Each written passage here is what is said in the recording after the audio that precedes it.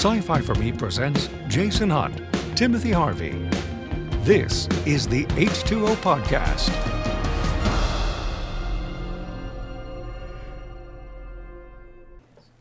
Maybe it helps that my unmute mine. That could help. Welcome, everybody. Depends on what your goals are. Yeah, so go ahead and turn mine back down a little bit. All right. Okay, so welcome to the program, ladies and gentlemen. Yes. Hold on. You're bouncing in and out. I'm bouncing in and out like my audio is like dying, gone. Like half the time I hear you, half the time I don't hear you. Or what? Like right now you're talking and I'm not hearing you. Now I hear you. Okay. Yeah. The sigh comes through. This is Ladies and gentlemen, stand by. We may be experiencing technical difficulties. I know this comes as a huge shock to you. Those of you who have been with us for a while, you know that our shows go off without a single solitary technical hitch. Right. Every single time. right. Now that I've convinced you of that, I would like you to take out your wallet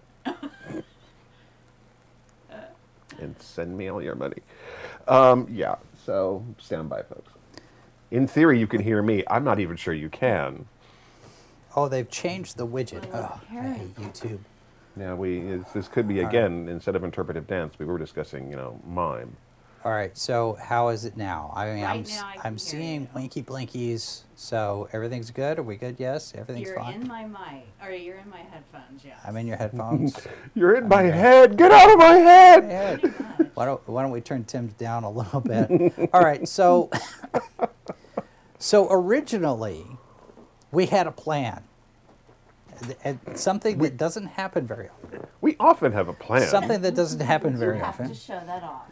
We had a plan, and the plan was that we were going to take Mr. Predicto here and look through the crystal ball and just ask Mr. Predicto a number of questions about stuff and things, and Mr. Predicto would give us answers. It's like a magic 8-ball. Sure. And then James Gunn had the audacity, To do what we wanted the him to do. unmitigated gall To satisfy or dissatisfy, depending on your point of view, Depending on his point of view. the people who were wanting him to actually tell what he had planned for the DC universe. Yes. So we have had to change our plans, thanks to Mr. Gunn and Mr. Safran, Mr. Peter Safran. Wait a minute, hold on.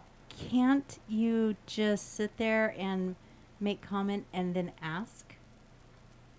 No, Mr. no, Predicto? because we got a whole bit with Mr. Predicto. Right, yeah, we wanna really stick do to this that, right. right. We have to do it right. We're gonna But the good news is that we can push that down a little bit down the line and deal with this particular timely piece of information. This happened today. If you somehow missed the news, Yeah. and quite frankly, you may have because Well, there's- and for those of you who are wondering, you can go to sci-fi4me.com. I have posted a rather lengthy article with all of the information that came out here through the various different trades. Deadline's got articles, and Variety's got this, and Hollywood Reporter's got this, all this stuff. So we've compiled and taken everything that we've been able to find of the last couple of days and dropped it in this thing, because apparently Gunn and Safran met with press on Monday. We were not included in that. have to send a sternly worded email. Dear sirs, Exactly. select right? register complaint. I'll put on my complaining trousers and send an email. But they met with press, they met with the trades, and so you've got all these articles that came out today after yeah. Gunn gets on, does his video. Here's chapter 1 of the new DC universe. What they're calling And DC it's not even completely chapter 1. They're looking at this is It's the beginning. This is what we got today is about half of what they're planning to do in the next 8 to 10 years. Yeah. So this takes us to 2027 is what chapter 1 is going to be. right. So we're going to have more information obviously coming out, and I think some of this stuff, based on what they have here, I can see some very potential connections here, because a lot of the stuff I've read. So I'm like, Or I've read something that is a part of an inspiration too, right? Because Right. again, we come back to that thing that you always have to bear in mind, whether it's a novel or a comic or anything else, adapting it to be a movie or a TV series means you're going to see changes to the source material. And that is just the realities of moving from one medium to another. But if you can capture the essence of the thing, the details sometimes become mechanics of storytelling. Right. But it's the essence of the thing you're trying to capture. And if some of this stuff, I'm really intrigued, and I'm a little bit excited about a few things, which is interesting. That's kind of, I'm looking at this list, and I find it difficult to get excited about it. And I don't know if it's my natural cynicism or my it's his natural my cynicism. pessimism.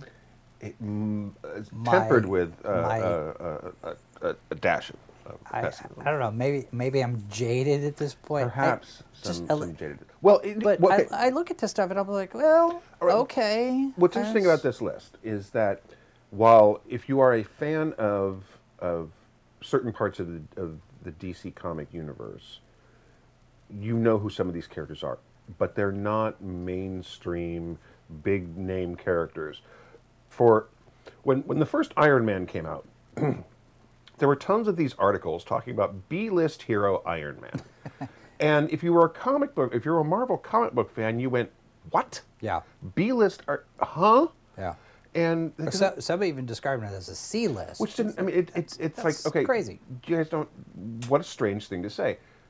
These are some comic book characters who are really very interesting characters and very cool characters who have been in some really. They've been in Justice League comics. They've had their own series, but they're not necessarily the big name folks. So they're not starting off. I mean, Superman is in the slate, but it's not. He's and Supergirl's there too. Our first Supergirl movie in how many decades? A while. Yeah. So, and actually based on a series that I really enjoyed and thought was a very interesting take on Supergirl. I'm very curious to see how it gets translated to the screen because it's like 12 issues long. And 12 issues condensed down to 1.5, 2 hours can be an issue, I mean, that's just one of the things. But we like chopping off the top of my head. You might want to pick shores as well, Jason. But this is something that Gunn has always done. I mean, he did it. This is Guardians of the Galaxy, was on the Marvel side of things. People were like, the what? Yeah. And this gives what this does. And if story is in fact king with this, and that was something he emphasized on the video and in all the interviews that I saw, that story, which we're kind of fans of over here. Yes. So that's good to hear. It's encouraging. But these are characters that have a lot of potential, and if you're looking to build a universe that is connected the way he's talking about it being connected, and right now they're talking about a single universe that's the focus. DC is still a multiverse. Yes. But right now we're going to get Elseworlds. Yeah, Elseworlds for now, but they're talking about multiversal stories. But for now, they're talking this one. This is the one. Get comfortable with this one, so that when we go out to the other ones, you're not like, what is going on? I think one of the things that strikes me with this is you've got the use of the actual word Elseworlds. Which I'm really all of pleased this. with. And You're bouncing back and forth from the side again. on my Sometimes you are in here, sometimes you're not. okay, so is the microphone working now? Right now. Do I need to switch Don't do into Take your hand and then balance. Put your raise your Right. toe just on that. Yeah. All right. My apologies, folks. I guess I got a wire getting ready to short out on me. So As Jason said, I mean, looking at things as Elseworlds, you've got Matt Reeves' Batman, you've got the Joker movies. These are all Elseworld titles, and what's really appealing to me is that among the decisions that DC has made that I have not been thrilled with, and there's a few, is doing away with things like Vertigo. And Elseworlds has even kind of gone now it's all Black Label. And look, the Black Label idea is fine. I don't have a problem with it. There's been some really interesting Black Label titles. But I was a teenager in the 80s, and in college in the early 90s, that's when Elseworld and Vertigo were huge, and it was these really rich storytelling spaces that when DC kind of moved into this New 52 thing and kind of just derailed a lot of things, this is one of the places where things like Vertigo and the Elseworlds stuff went off the rails, or just was abandoned. And so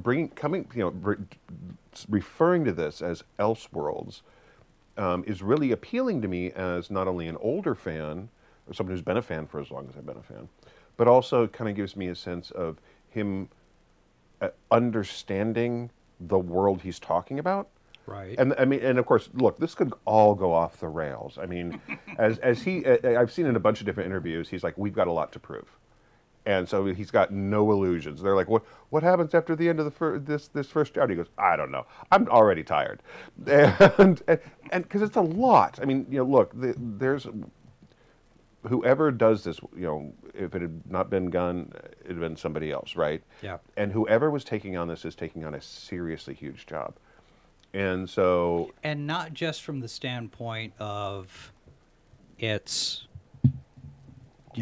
making new DC movies, but also essentially rebuilding and earning the trust of the fans again, and putting all this continuity and catching up to where, because Marvel has been,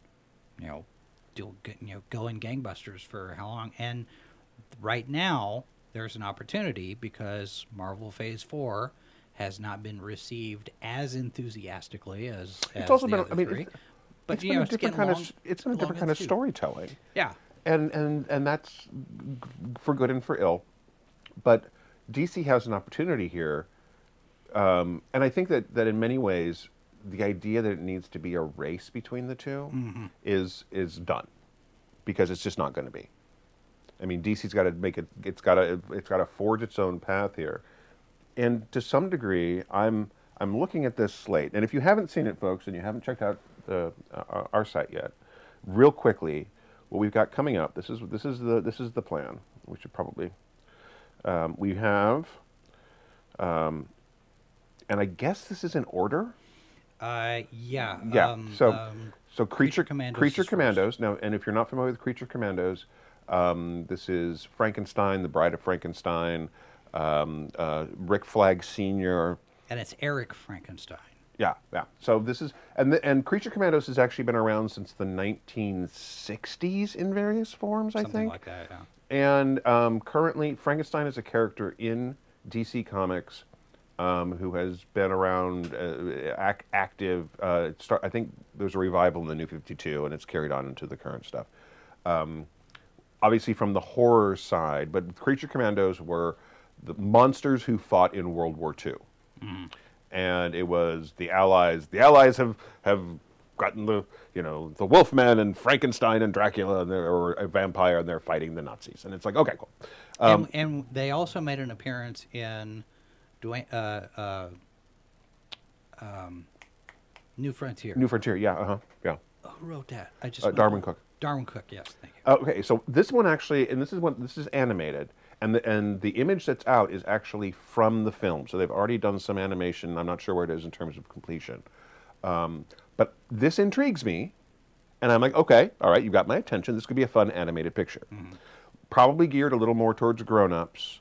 But it also leaves apparently in the PG-13 realm. Well, and the other interesting thing about this is Gunn has said that all of this is connected. So the people who are voicing the animated characters have the potential to show up in live action as those characters. And apparently the casting for these roles was that in mind. That in mind, yeah. So which is nice because we've had while the DC animated universe has had the opportunity to cast a lot of interesting actors playing Superman and Batman, and they've been some of that has been really good, Yeah. and some of it has been not so good.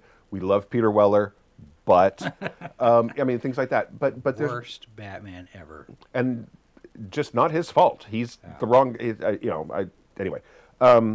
So there's that, and then Waller, which is spinning off of the Suicide Squad, which leads to everyone asking, are there people who are returning? And he said, in some cases, there will be people who are returning. Yeah, They're talking Viola about Davis. Viola Davis is back as Amanda Waller, who is also in Creature Commandos. Right. Because that team is put together by Amanda Waller, same as the Suicide Squad. Now, what they're doing here with the Waller, this is a HBO HBO show. Max live action. Yeah. And what this is going to be on the more adult end, the darker end of this, because Amanda Waller is an anti-hero.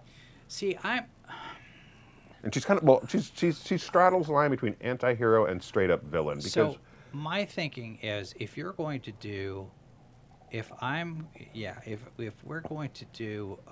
a show with Amanda Waller as the lead, you run the risk of turning her into a sympathetic character.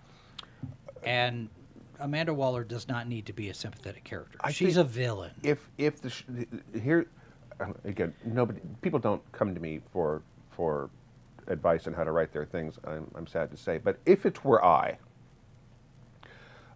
there is a line between making a character understandable and sympathetic.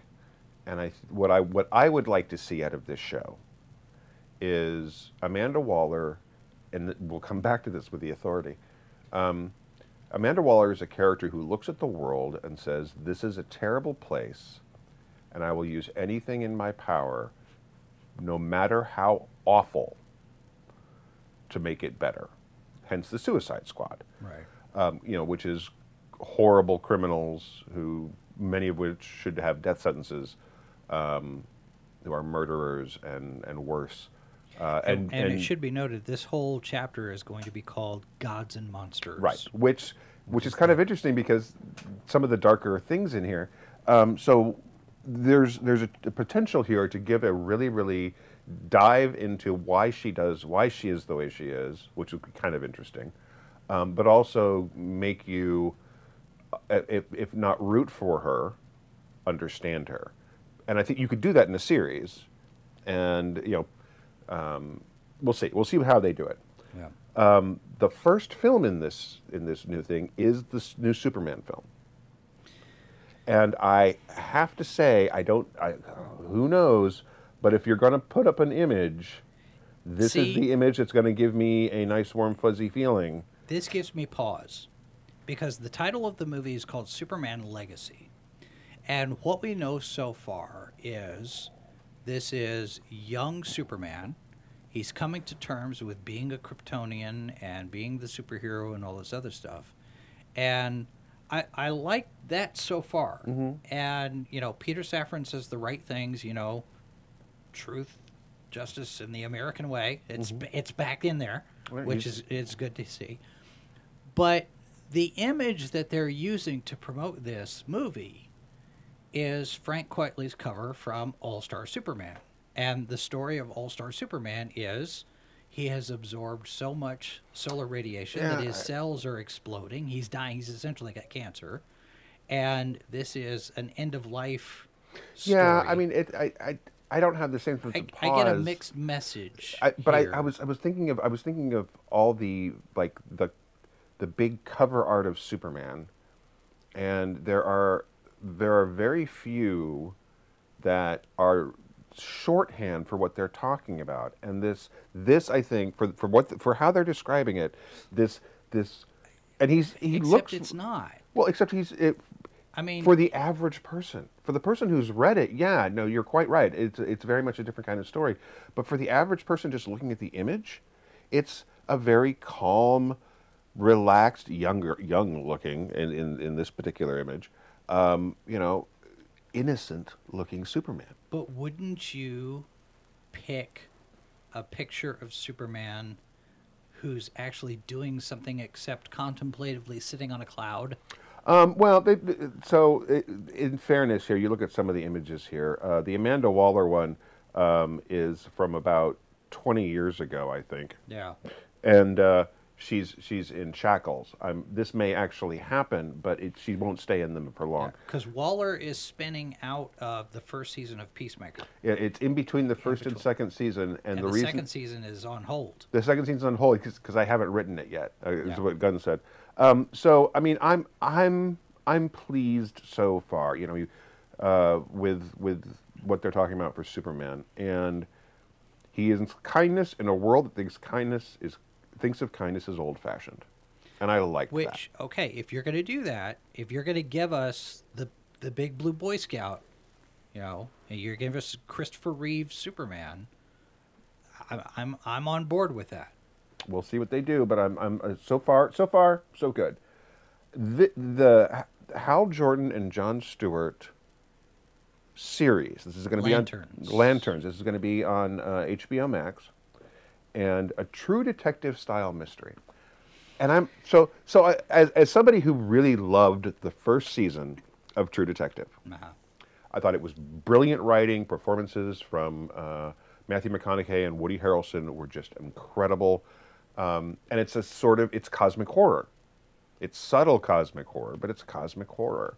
And it set the bar very high for the next seasons of True Detective, which, while they weren't bad, They weren't as good. it was really hard. They paled in comparison, even when they were good, because they were just, if you went in thinking that you were getting this sort of metaphysical horror, this existential dread that you got in the first season, that's not what the stories they were telling. No. And that's fine.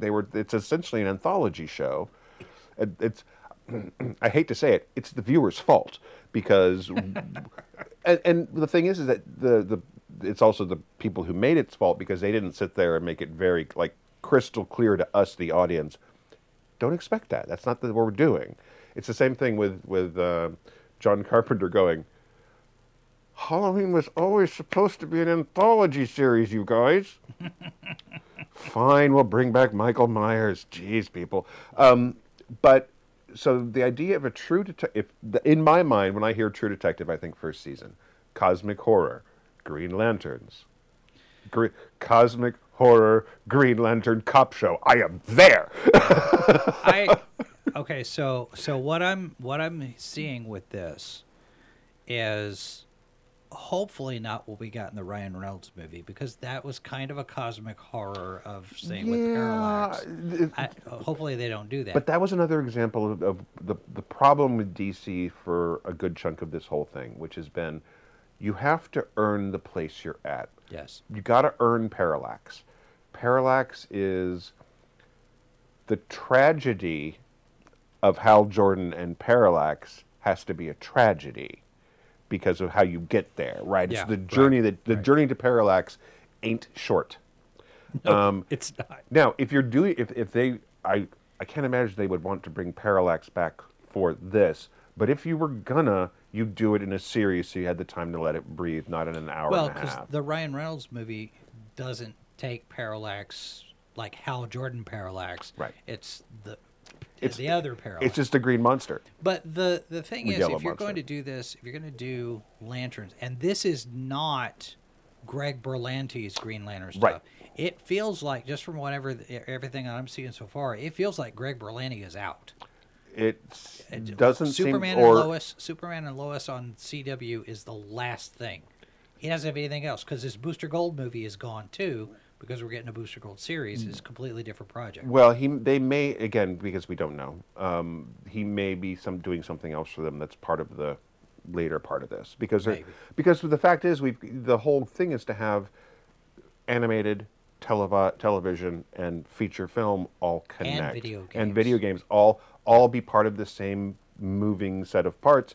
And so you'd have somebody who's voicing the character in the video game, playing it live action. See, there's a danger there, because then you run into the same problem that Star Wars has now with, here's the movie, and in order to really understand what they did in the movie, now you've got to go read this book, and you got to read this comic book, And you they gotta read this. addressed that in a And couple of the that's interviews. that could be a problem. It can be a problem, and they have addressed that. And basically the idea being, these things are going to stand on their own, so that if Superman shows up in the Authority, which is one of the references, I can't remember the full part, but it was like if Superman shows up in the Authority, Superman is showing up in a movie about the Authority. Their story. Here's Superman. It doesn't, you should be able to watch the thing without it. And you just go, oh, here's Superman. Yeah. We'll talk about the Authority in a minute. I am intrigued with the idea of doing space cops, because of course that's there at various points. That's been an important part of the Green Lantern storytelling. But that's mostly been Hal Jordan's story, not John Stewart's story. Well, with a series, you have the opportunity to develop these characters and dive into some of them. True Detective, and this also intrigues me. The True Detective characters were damaged goods, which made the story interesting. Is that here are these two guys who almost have a redemption arc for themselves. Depending on when this story takes place, how they're talking about this universe having. This is not going to be a series of films that are and TV shows that are origin stories. This is a world where superheroes have been around for a while. Yeah. Which means that we could very easily have a John Stewart who has already murdered a world. Which is a spoiler alert for somebody in the character if you're not familiar, because it wasn't intentional. That was not his goal, but he carries the weight of these people who have died, and a large part of his character development for the last couple decades has been his own personal goal to feel worthy of anything anymore, because he carries the weight of this tragedy on his back. Well, and that's what Mosaic was all about, where he's actually rebuilding a world out of all of these different disparate civilizations that got captured. And he's a really rich character, so I'm very intrigued what they're going to do with this. We'll have to see, but there's potential here. I'm wondering which Hal Jordan we're going to get, because there are a few different versions of Hal Jordan, and I don't like some of the more recent iterations of Hal Jordan, because the whole idea behind Hal Jordan as a Green Lantern is that he's a man without fear. And I don't know if New Frontier was the first place where we saw it, but this Hal Jordan pacifist iteration. Oh, he hasn't been a pacifist in the comics recently for a while. As long as we're not getting him. No. But, I wouldn't think that. No. There have been a couple of recent shorter run series, and this is something that DC, if you're following along with what DC is doing in comics right now, they seem to be shifting to. There are going to be there's the long running series like Batman and Superman and Action Comics, but a lot of other things are shifting over to the 10 and 12 issue, 6 issues, 12 issues, 10 issues model. That's because they can't sustain sales for anything. Well, they're planning it that way now, which I think is actually pretty good, because it means you get to tell a story and then you get to move on, and maybe you do another one in that series. Yeah. But it also means that on the artistic side, the writing and artistic side, there's a beginning and middle and end for the creative teams to do this, which helps. One of the problems with comic books in general is that you always have to have the next thing after the big thing you just did. Yeah. And if you can sit there and go, this creative team is doing 6 issues of Green Lantern, and then they're going to move on to do 6 issues of Blue Beetle, and then someone else, there's potential here. We'll see how it plays out, but I think this might be a good thing for them. I think it's interesting too that you have all of this emphasis on the connectivity between film, television, video games, and animation, and nowhere in any of this are they talking about the comic books. So I have two minds of this, because yes. I mean, it's your source of material. Right, but everything comes from this. But I think there may actually be They haven't said, and somebody's going to have to ask them at some point. Maybe it should be asked. The movie audiences do not translate into the comic book buying audience. They just don't. And Well, let me stop you there for a second, because we have talked about this, and I still think that there's an opportunity there's no question there's to an opportunity. sell comic book, because Yes. you've got millions of people that go in there and watch these movies, and out of those millions of people, there are probably a percentage of them Absolutely. that you could sit there and go, hey, you saw the movie? Go read the comic book. And you put a kiosk in the lobby and go read a comic Absolutely. book. But And they don't do it. Yes, there's a potential there, but the simple reality of the situation is that the MCU, for example, is not, and it wasn't, and it's not going to be, the comic books, because they based it on You're the right, Ultimate line, right? right? And now DC doesn't have that problem. DC doesn't have that problem, so they have the potential here, but it really just kind of depends on how much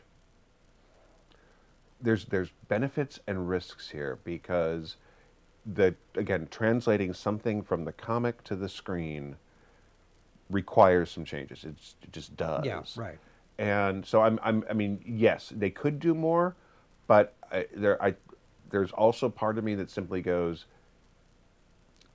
you're not going to, the effort might be more damaging to your storytelling in the end. I don't know. We'll find out. But Well, okay. In that particular case, then what you do is, since we're doing limited runs, 5 issues, 6 issues, 12 issues, whatever, then do some comic books that are in the continuity of what you're doing in the filmed media. potentially, yeah. That have the potential to take those readers into other stories that are in the books. But we may also see some of that, considering that some of this stuff is adaptations of existing material. So the Supergirl and the Brave and the Bold are existing series that are getting Yeah. adapted. So, Those are weird choices. well, not necessarily. So the next up is The Authority. Yeah. Now, I'm a big fan of the original run of The Authority. Let me make a qualifier right there. Before you make that point, MS says he disagrees about the mini and maxi series being a good thing. It's destroying the collecting side of the industry. Now, to that point, comic book, one thing that a lot of people consider that destroyed the comic book industry as a whole, especially in the 90s when you had Marvel almost going bankrupt, was the collection, the collector stuff. And before that, comic books were never meant to be collected and hoarded and put in a box and bagged and boarded and all these different things. You read it, you throw it away, you go get the next one. And this idea of collectability. That's why they're printed on the paper they are. Right. And this idea of collectability, I think, has done a lot of harm to the industry as a whole. Not to say that there's anything wrong with collecting comics. No, and buying the collections, the graphic novels, the anthology stuff of there's quite a few on your shelves here. Yeah. There's nothing wrong with that. Yeah, and I think that if your focus is to the collector's market, you're even more limited than the broader, hey, let's try to get people reading comic books. So, but I also think that the mini runs and the little things are going to be good. Well, one, if I'm a collector, then I can collect 10 issues and I'm not out $150, $200 for an entire run of whatever story it is. Right. And I can also get the graphic novel because it's not going to be that big, because 10 to 12 issues is what, however 120 and the thing pages. is, look, in some of this case, you have the chance to tell a complete story, and then you can tell another complete story. We do this with novels all the time, and graphic novels, and some of the most popular ones, of course, are the ones that are telling a complete story. Yeah. And of course, the runaway stuff that you can get with comics, the Clone Saga is still the example of this story should have ended a year ago, but sales were good, so we kept going. It's like, Yep. okay, Yep. yeah. I don't know. I mean, there's a balancing act, and I can see that. But for me, as someone who is looking at especially some of these shorter series they've been doing, and a lot of them have been under like the Human Target series that's been going on is a Black Label series. Mm-hmm. It's meant to be a 12-issue series, but it's been interesting writing, and the artwork has been fantastic. That you would not get in mainstream continuity of the DC universe because Who's doing the artwork on that? Francavilla? I can't remember. I think it's Tom King on the writing. Yeah. It's your mileage may vary, but I like a lot of Tom King stuff. Not everything, but a lot of it stuff I do like. I can't remember who the artist on it, but they're really good. No. They're really good. It's great. It's gorgeous artwork. Anyway, The Authority, if you're not familiar, is from the Wildstorm universe. And basically picture, if you will, before The Boys, and before The Boys in comics, a superhero team that looked at the world and said, well, there's got a whole lot of killing's got to happen here. But not in a malevolent way, not in a we're out to, we're evil. This is a necessary thing. You got to break some eggs. We got to break some eggs. And, and the thing is that they're out to build a finer world. There are pros and cons to this. Some of these characters are very interesting. There's a Batman analog. There's a Superman analog, but they are not Batman and Superman. They have a similar power set because the guy who created them, because some of the heroes in this universe are manufactured, the guy who created them is a comic book fan. You're talking about in universe. In universe, yeah. The guy who created them is a comic book fan. He's like, I'm going to build a Batman. And literally that's what he set out to do. He built a Flash. He built a Wonder Woman. And they promptly got killed. And it's a dark, the Wildstorm universe, which includes things like Gen 8. There's a bunch of different gens. There's Gen 13, there's Gen 8, and it's literally generation. Yeah. There's Wildcats, Stormwatch.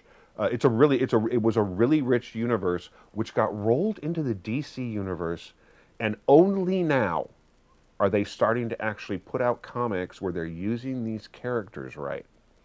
DC has really squandered the potential of these characters. They may have just not, in fairness, they may just have not known how to integrate them properly until recently. And we'll see how the current integration goes because it's better than it's been. But Wildstorm was its own comic line. Yeah. It's over here. Kind of like Vertigo. Yeah. And it wasn't owned by DC, and then DC bought it, and then it kind of ran on its own for a while, and then it's been... New 52 broke it. Sorry. It's just another one of the New 52 sins. But it's an interesting set of characters. And it is also the kind of thing where if you're going to make this part of the connected DC movies, you're going to build to a confrontation. Yeah. Because there's an ideology conflict here where Superman, Hope, the Authority, they want to be hopeful, but they're deeply cynical people. I like them already. And they're deeply cynical in large parts because of what has been done to them. Right. So they are in many ways they're very relatable as characters because they're flawed. On the other hand, if you're going to connect this, you're going to have and there was a What's the Matter with Truth, Justice, and the American Way, the comic book, where Superman goes up against the Elite. The Elite were the Authority with a serial number carved, right. rubbed off I remember intentionally. I remember watching that animated version, and I wasn't that impressed. The animated version doesn't have, first of all, it doesn't have the artwork, which is kind of creepy, of the comic. and it doesn't have the punch of the comic. The comic is just. I really loved the comic. It was just one issue, wasn't it? Yeah. Yeah. And the animated film is fine. But it's not great. And the comic it should have been great based on the comic, in my opinion. If you liked it, great, good for you. I'm glad you enjoyed it. For me, it was watered down. It didn't have the because Manchester Black in DC, who's a much more interesting character, and I believe recently murdered by Lex Luthor. Spoilers. By the way, MS says the new Wildcats comic was horrible. His opinion. I haven't read it. I am not up on any comic books at all. So I would say it did not live up to my expectations, but it's miles above what they've done since they initially rolled Wildstorm in. So I'm not going to disagree with you. I'm just going to say it's better than it has been, which is an improvement in my eyes. Anyway, actually this, was it Stormwatch? We'll come back to that. And that's another conversation. So there's some real potential with this, and I am looking forward to seeing what they do with it. This is going to be one of those things where if they were to tell the first 12 issues, I know it's a feature, so I don't know that you'd want to do that. But if you were to tell part of that first 12 issues of the initial Authority run, you would have a really, because it was, Brian Hitch was the artist on it. Right. It's already It's Warren Ellis. Warren Ellis and Brian Hitch. It's already cinematic, and quite frankly, if you were just to adapt like the first 6 issues, you're gonna be fine. Yeah. It's gonna look gorgeous. It's gonna look, but it's gonna be a casting thing because some of these characters, casting Jenny Sparks, casting Jack Hawksmoor, casting Apollo and the Midnighter. This is going to be a thing where the casting the right people here is going to be just really critical to make you really sympathize with these people who are doing terrible things for what they hope are the right reasons. And ends justify the means type of thing. And they're concerned about that, but it's not stopping them. No. So it's an important. It could be really cool. Paradise Lost: The Origin Story of the Amazons. I like my myth stuff, so this could be interesting. I don't know though. And again, this comes back to what image they're using to promote it. Right. Because this looks like it's from Brian Azzarello's New 52 run, where they changed the origin of the Amazons to where they were raping men to have their kids and selling the boys off to Hephaestus. And, is that really what you want to do with the Amazons? I think in this case what they're probably, again... It's a total guess on my part. Right. To me this read off as warrior women. Well, yeah, but Azzarello did warrior women, but did really terrible things with these warrior women. Well, and the thing is, give me back my Wonder Woman post-crisis, that initial set of go back there for, and that's what I liked, and again, and I want a Wonder Woman. All due respect to Gal Gadot, they're talking about her coming back.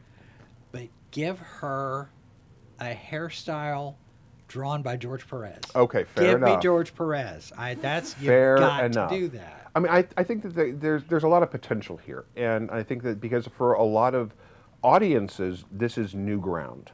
Mm-hmm. Yeah. And I think there's a lot that could be done here. They've already been primed for things like, and I know that they're making references to Game of Thrones in here because again, look, it's shorthand, folks. It's not going to be Game of Thrones.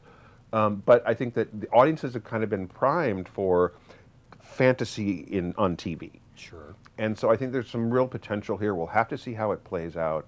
It's going to matter a lot what take they're going to have on. And the question then is, how far back are they going to go?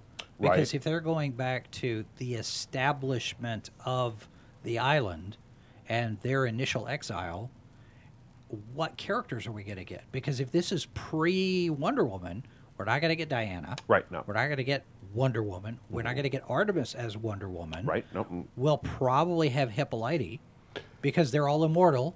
But, are they immortal in this? I think show? we're going to get, well, I mean, we're more likely to get Presence of the Gods. Well, we'll have.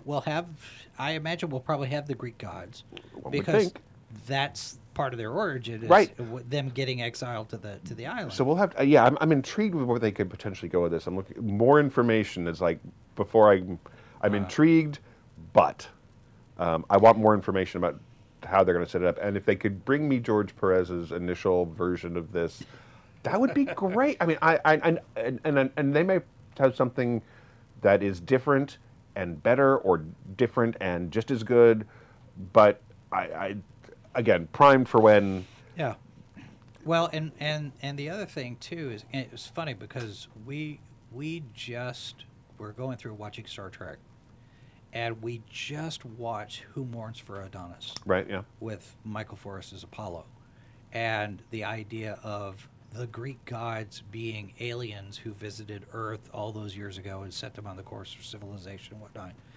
And you look at the DC universe, and on the one hand, you have space cops and aliens and cosmic horror, and on the other hand, you have over here the Greek gods of mythology. I'm like, okay, how are you going to reconcile all that? Because you can't do it Snyder style, where you actually apply real world physics to all of this stuff. Yeah. You're going to have to really just stretch. I'm curious to see what they do. Because if it's all of a piece, if it's all a connected continuity, and like James Gunn said, throughout all of this stuff, yes, they're all standalone, but there's an overarching thing that connects it. There's all. a through line to all of these things that he has not revealed yet what the through line is. And I'm wondering about that, because you've got a lot of different types of stories in this thing. Well, interestingly enough, the first big arc of the Authority, they kill God. Because the entity that created life on Earth used to live here, and then it left. And it came back, and it didn't realize it had created life on Earth, and we're an infestation, and it would like us to die now. And so the Authority and the Authority, like, this is what we were created for. This is the reason we came together. We didn't know it, but it's so that we can defend humanity from this alien space god which is trying to kill us all. And it's like, so it's like the Justice League versus Cthulhu. It's essentially. Yeah. And I'm like, okay, because they fly their 5-mile-long ship into one of God's arteries. Sense of scale, right? Sure. And it's like, okay, but yeah. So I mean, it's a great comic. Don't do it in 2 hours, guys. Don't. Give me the again. Don't do 12 issues. Well, the thing is that sometimes you get this forest in the trees thing, because we're doing all of these separate things, and there's this main through line that goes this. I hope they don't try to be too clever with it. Oh yeah, no. I mean, I would like to think that they have looked at everything that didn't work and went, right. Actually, it's funny because James Gunn actually addressed that in one of the articles, where he's basically talking about they just gave this IP to anybody. Well, yeah, and he uses a word we're not going to use here. Yeah. They asked him what his opinion of things before, and he goes, "Well, it was a." Yeah, well, see, and what it doesn't necessarily bother me, because I'm not too invested in it to care, but as part of his writers group, he's got Christina Hobson. Mm-hmm. Christina Hobson wrote Birds of Prey, which was not very well received, and by most accounts was a dumb take on the whole thing. It's got some problems, but it was also so here's your balancing act sometimes, is being able to enjoy something when it lets you down. Because there were a lot of that in DC. There was a lot I wanted out of the Birds of Prey movie, and I didn't get it. But you know what? I still had fun with. Once you set that aside, you're like, okay, I'm not getting what I want, but the rest that's here is fun, and that See, is but as an audience, should we have to do that? for the audience members who weren't coming in with preconceived notions of those characters. That's who that film was made for. That's the problem, because that's not the only. There's You have two audiences. Yeah, two And the audiences. thing is that they're you shouldn't be thinking of them as two audiences. They're one audience. But so you're trying to appeal to both the folks who know these things about these characters and the folks who don't, Yeah. because there is a line, there is a balancing point, and you get it with things like Matt Reeves' Batman. You get it with things like. Although, to be fair, Batman is more in the collective consciousness Sure. zeitgeist. Yeah, but I mean, the than- thing is that you don't have to know that the Riddler in the Batman is very, very different than the Riddler in the comics.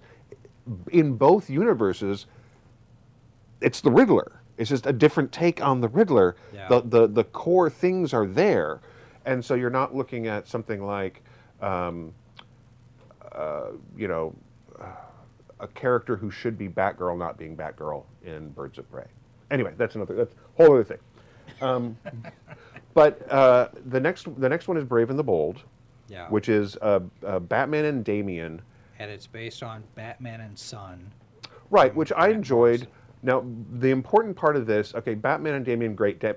Damian coming to live action for the first time, I'm in film, I'm fine with that. Batman and Son, I'm fine with the idea of Bruce Wayne dealing with his, oh, my son is an assassin? We got to deal with this. The idea of Bruce Wayne having to be a father, there's some potential here.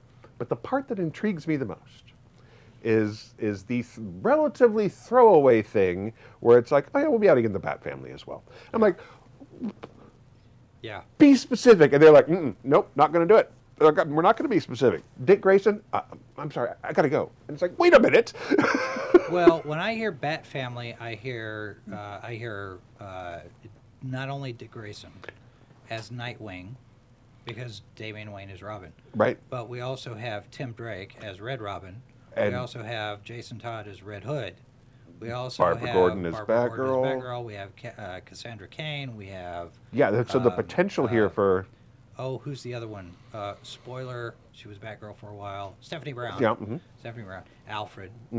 Alfred's a given right. because it's Alfred. So I'm intrigued at the fact that they're actually talking about doing the Bat family.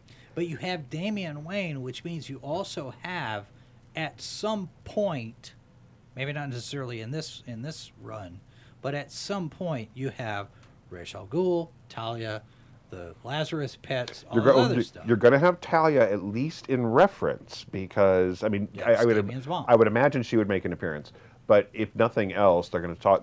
You'll get teased, I just like Ra's that al we're not Ghul. getting an origin again. I'm pleased with that, and I like the fact that there is. So one of the reasons I think for going in and doing Damian, Gunn says that Damian is his favorite Robin, and that's fine. He's a very popular character, but on a practical standpoint, it means you have longevity of that actor in that role. Well, you could do the same thing with Dick Grayson as Robin. You could, but then you have to basically backtrack if you want to include characters like Tim and Damian and Stephanie Well, that gives you and even Cassandra. longer. That gives longer. Yeah, but really. there will come a point. There will come a point, folks, when the superhero bubble actually will burst. No. We don't know when that day is, and we'll probably be dead the way it's going. But and then the Western will be king again. Probably not. We don't. There's not enough. Well, I mean, you've got Yellowstone in 1923, and the biggest- the Winchester. But the prequel. the age of those particular fan bases is not necessarily on the younger end. Well, yeah, that's true. And honestly, to some degree, that makes sense because the Westerns. There were people when Westerns were popular. There were people who were still alive who remembered them, who were there. who are actually there. So there's this, we're reaching that generational thing where the kinds of story changes just because we don't have necessarily the connection to it. Well, and I think also we're also running up against the fact that a lot of, and we've talked about this before too, the fact that so many of the people that are making these things now do not have the literary background that some of the past filmmakers have. Sure. You've watched YouTube and you've watched TV shows and you've watched movies, but you haven't read Homer. You haven't read Dickens and Or you haven't and read Melville Zane Grey. and Zane Grey, yeah, Louis L'Amour. I mean, Right. You got this whole group of people, this whole generation that is not literate, And they're in charge of some of this stuff, and it's a Yeah, scary well, prospect. okay, so since we're running out of time here, Booster Gold, I'm looking forward to And they're already talking about an actor. Are they really? Who's? They haven't mentioned a name, but they said they're talking okay. I to thought somebody. that was somebody new. Okay. They're talking to somebody about playing the part. Booster Gold could be a lot of fun, and that opens the door for Ted Kord's Blue Beetle. Yes. It opens the door towards Justice League International, which would just be amazing. But it opens the door for characters. If it's done right. Yeah, it opens the door for Fire and Ice. It opens the door for a Guy Gardner. Max Lord. There's a lot of potential here for Booster Gold for being a gateway character, and he's also there's a fascinating thing. If you're not familiar with Booster Gold at all, the description that Gunn gave him is he's a loser from the future who steals technology to become a hero in the past, but he's also a character who, in many ways, can be viewed as a bit of a joke, but the character has a lot more depth than that. Mm-hmm. And one of the things with having a series is that it potentially gives you the opportunity to show that Booster Gold has become a hero in the comics. Yes, he's likes money more than most heroes admit to. Yes, he's a little shallow. This is imposter syndrome as a superhero. Right. Which that says a lot right there. Yeah, I mean, and there's another thing is that and I won't do this spoiler, but there's a storyline there where Booster Gold turns out to be one of the greatest heroes in history. Yeah. But nobody ever knows it. Does this also potentially give us the chance to see Booster Gold go back in time over and over again to try to save Barbara Gordon from getting shot by the Joker? I really don't want to see that. I hope not. Because quite frankly, there's just no. I'd rather not. Now, going back to Bat Family for a second. Yeah. Do you think we get Barbara Gordon Batgirl, or do you think we get Barbara Gordon Oracle? Because at this point in time... So at this point in time, it should be... At this point in time, I would like to see... Because, look, it's going to end up being a personal choice. I think that if you have a younger Barbara Gordon than pre-being crippled by the Joker... Assuming that's included in the storyline. Yeah, exactly. You can go past it entirely. One of the things that Barbara Gordon becoming Oracle, even though it was never meant to happen, it was never meant to. She was the Joker crippling Barbara was never meant to be mainstream continuity. Right. It was a one shot. It was a single issue, a single story, outside of continuity. And then it became continuity. And the cool thing that came out of that, even though it was very much a mistake, was that it ended up giving us a character who was a superhero who was stuck in a chair. Yeah. And then they erased it. And they erased it. Now, they have recently, in the Nightwing comic, where Batgirl features heavily, because she and Barbara and Dick have finally gotten the relationship thing working, she can't be Batgirl all the time. There's times she has to stop because the technology that is enabling her to walk doesn't work all the time. Okay. It's like, so she's like, okay, I can't put on the suit today because my body can't take it. So they are giving us, I'm not going to say the best of both worlds, but it's a compromise that at the moment is more or less working. See, I would say if you're gonna do the Bat Family in the movies, I would be fine with Oracle, because sure, put Barbara in the chair if you're gonna do that, because my representation, and then you can have either Stephanie Brown or Cassandra Cain as Batgirl. Right. Or probably Cassandra Cain. I'd like to because see she's Asian and my representation, and that gives you the mix that you or need to leaving have. aside my representation nonsense. You can't do that though. No. Because- Leaving that aside, Cassandra Cain is an interesting character, Well, sure. and it just happens that she's Asian. See, and and that's the rational way to look at it, but that's not how Hollywood works. anyway, the age grouping is right. So having the younger thing, Barbara in the chair means Barbara as Oracle. Barbara as Oracle is a great character. Barbara as Batgirl is a great character. Just write all of these characters well. We'll be fine. And give them costumes that don't look like Party Warehouse cosplay. Yeah. Supergirl, Women of Tomorrow is recently a miniseries.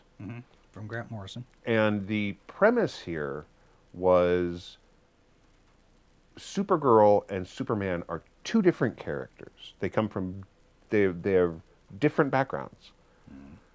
But it's very easy for people to write Supergirl as female Superman. Right. But that's not who she is. And so Woman of Tomorrow was kind of like, okay, let's look, and since they brought her back after killing her in Crisis, they have written her all over the place. The character has been very inconsistent for 30 years. Well, the first one that came back wasn't even Kara. It was Matrix. So, and actually, the Matrix thing was kind of interesting storyline. But so this is a way to actually look at the character and the fact that she didn't have Clark Kent's upbringing. right. She was where he grew up with the Kents, and from a baby being able to develop. She was still out, floating on a piece of Krypton with a dying group of dying people. Everyone's dying around her, and so there's this darkness to the character that has been there from the beginning. Although, of course, back when she was introduced, you did do those kind of stories. Right. But I mean, her backstory even then was, well, there's a whole lot of dead people.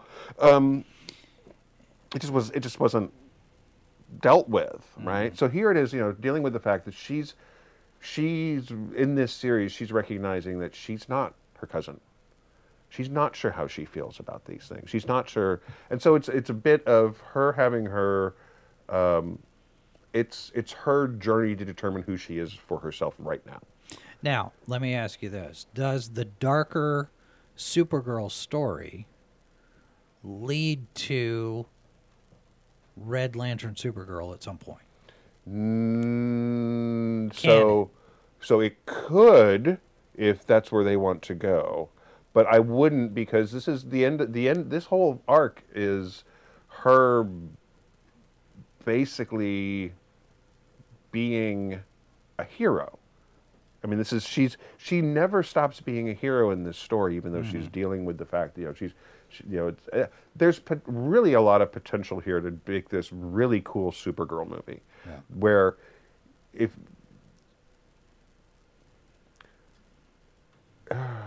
And let's be clear, this is Kara Zor-El. Right.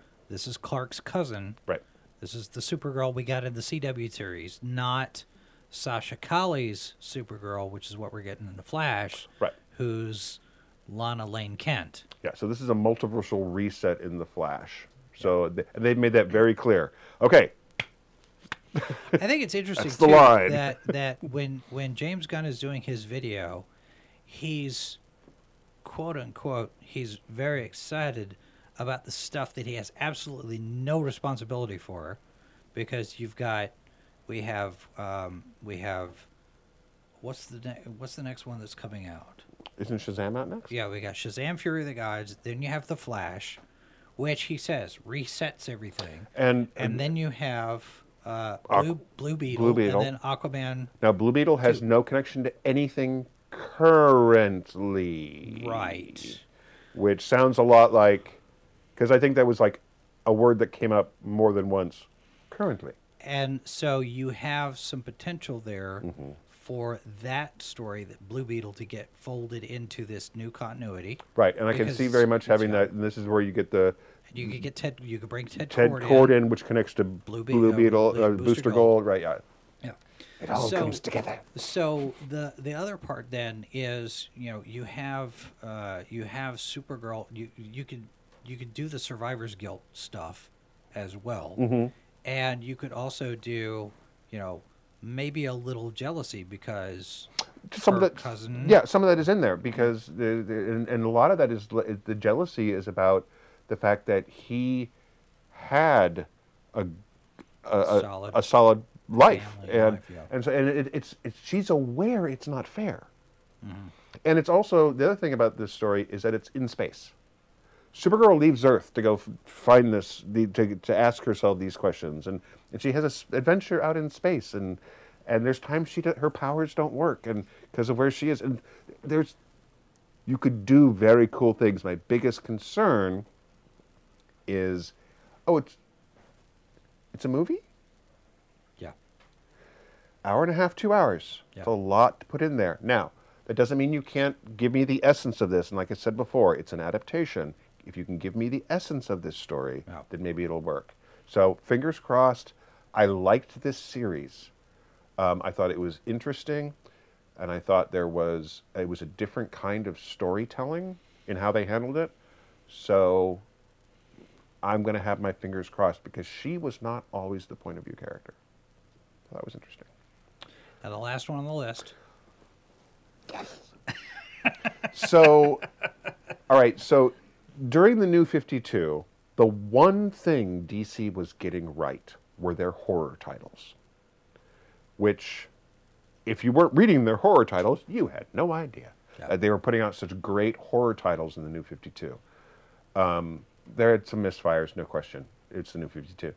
But DC has long had a very solid horror slate. And the fact that we are getting a big budget Swamp Thing movie is very exciting to me because, of course, we had the Swamp Thing TV series, which turned out a lot of people actually liked. Shame they canceled it right off the bat. But the potential here again is, and I think one of the things that because Gunn likes taking some of these characters that are smaller, lesser known. I mean, yes, there have been 2 Swamp Thing movies. There has been 2 Swamp Thing TV series. There was a Swamp Thing cartoon, but in many ways still a lesser character. So this is going to be an origin story for Swamp Thing. But the thing is the question I have is, which one? Yeah. Because the current Swamp Thing is not Alec Holland. Alec Holland is part of the story of the current Swamp Thing. But the current Swamp Thing run... Is he still an elemental? He is still Like an green? Yeah, but the green has been... It's complicated. They've done some interesting stuff with the green and the gray and the red, because the red is life. And there's all these different things that they've done with it. The current run, which has been, it was a 24-issue series, 12-issue, 24, I can't remember which one, but it was really good. And I was really surprised because I was one of those people who was like, but I like Alec Holland as the Swamp Thing. Because, again, teenager, when the Anatomy lesson came out, when Alan Moore redefined Swamp Thing, when Alan Moore basically kicked off the British invasion of comics, and opened the door for Morrison and Gaiman and all these guys who were coming over and giving us these different kinds of comics.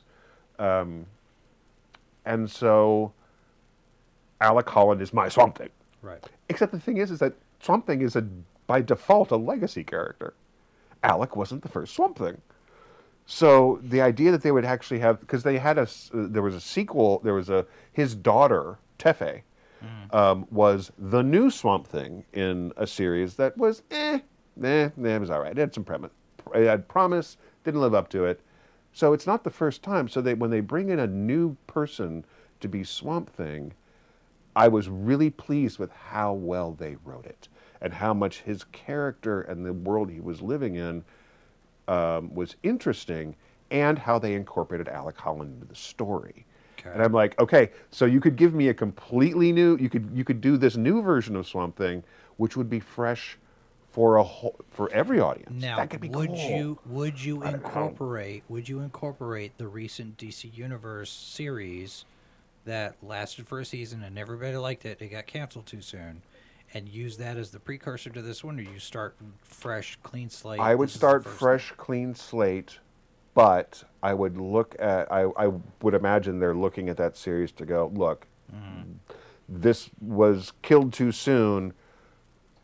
Let's see what the best parts of it. Swamp Thing also means John Constantine. It means Constantine. It means opening up the door to the horror side of DC. Yeah.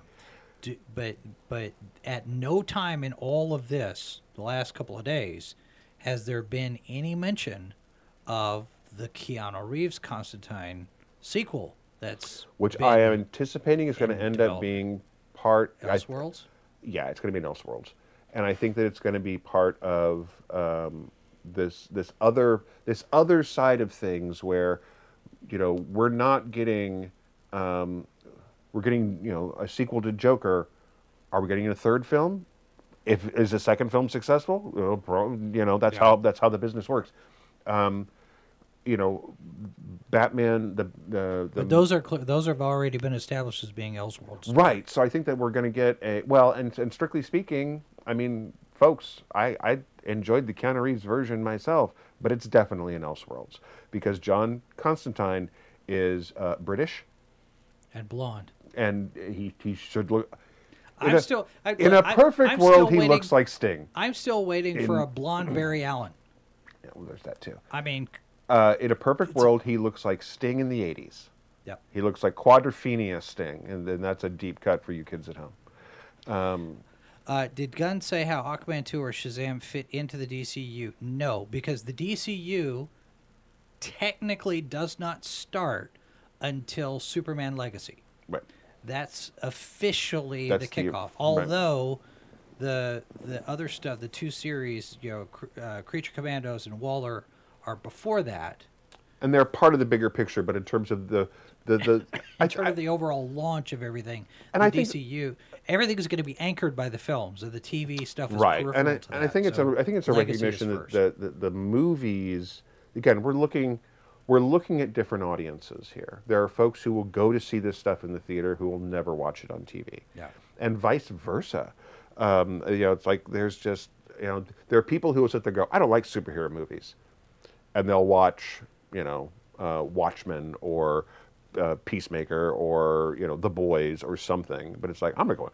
I don't like Marvel films. I like The Boys. Okay, no, hang on, whatever. But audiences are weird that way. The other thing you mentioned, Aquaman 2. The other thing that Gunn made very clear is that Jason Momoa is not going to play more than one character. Because people asked him about that, because there's been this rumor swirling around that he was going to play Aquaman and maybe Lobo. Because he looks like Lobo. And he also he's been playing Lobo. He's been playing Lobo this whole time anyway. And James not Gunn says, not abrasive enough to be Lobo. Well, depends on how he's written. Drunk Lobo is Momoa's been playing Drunk Lobo, who's a little easier to get along with.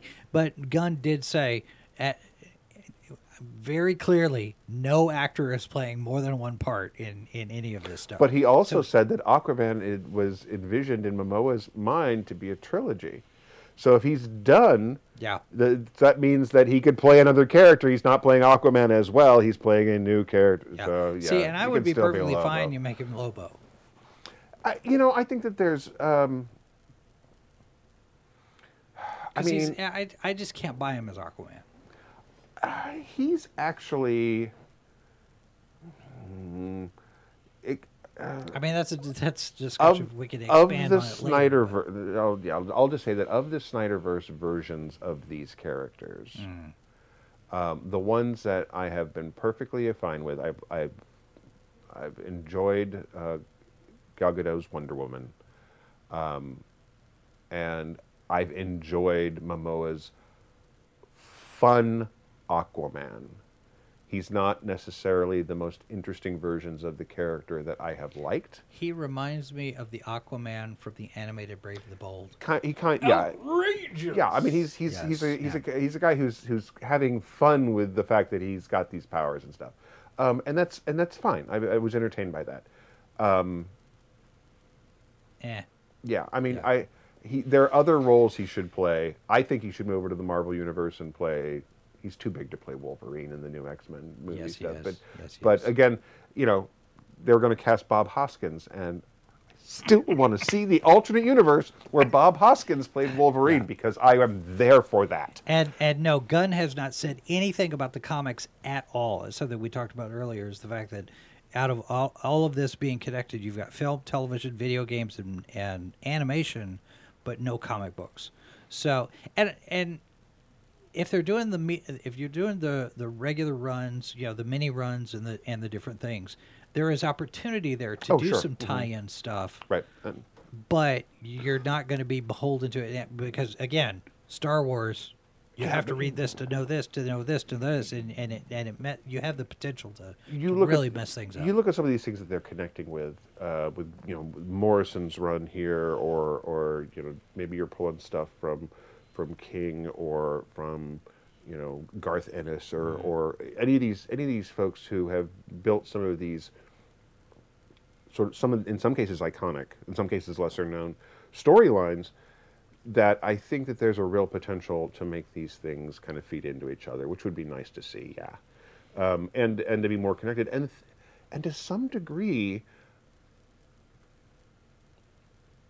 even though you can see something like over in the Suicide Squad, the versions of those characters on screen, just like every other adaptation they don't necessarily resemble the version in the comic. Right. But I think that there's a potential here for some of these characters with DC, it's going to be, in some cases, easier to make that transition than necessarily it was with Marvel. We'll see. I'm so off the bat, looking at this, I'm like, okay. I'm still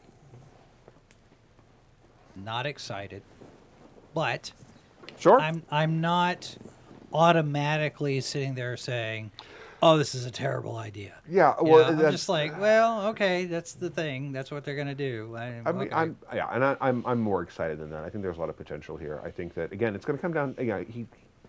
Again and again and again, he said writing is what matters. And if that is the case, if that is what we're getting here, you know, and they cast the right folks, there's a lot of potential here to really give us some cool. Whether it makes DC a powerhouse in the theaters or not, potential to have cool movies, cool storytelling, cool TV shows. Proof is in the pudding, though. Exactly, and I think that's, you know, like they said, they've got a lot to prove.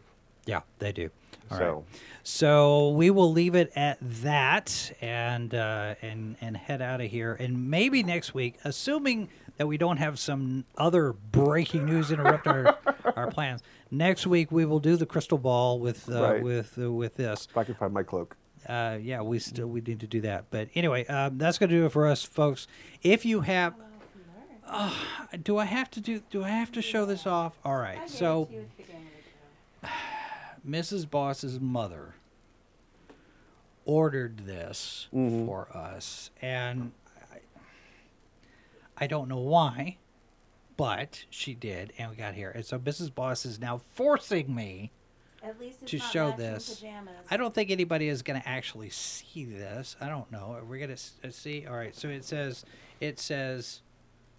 You and me and the fur babies, Yeah. and it is us with the dogs. Oh, that is adorable.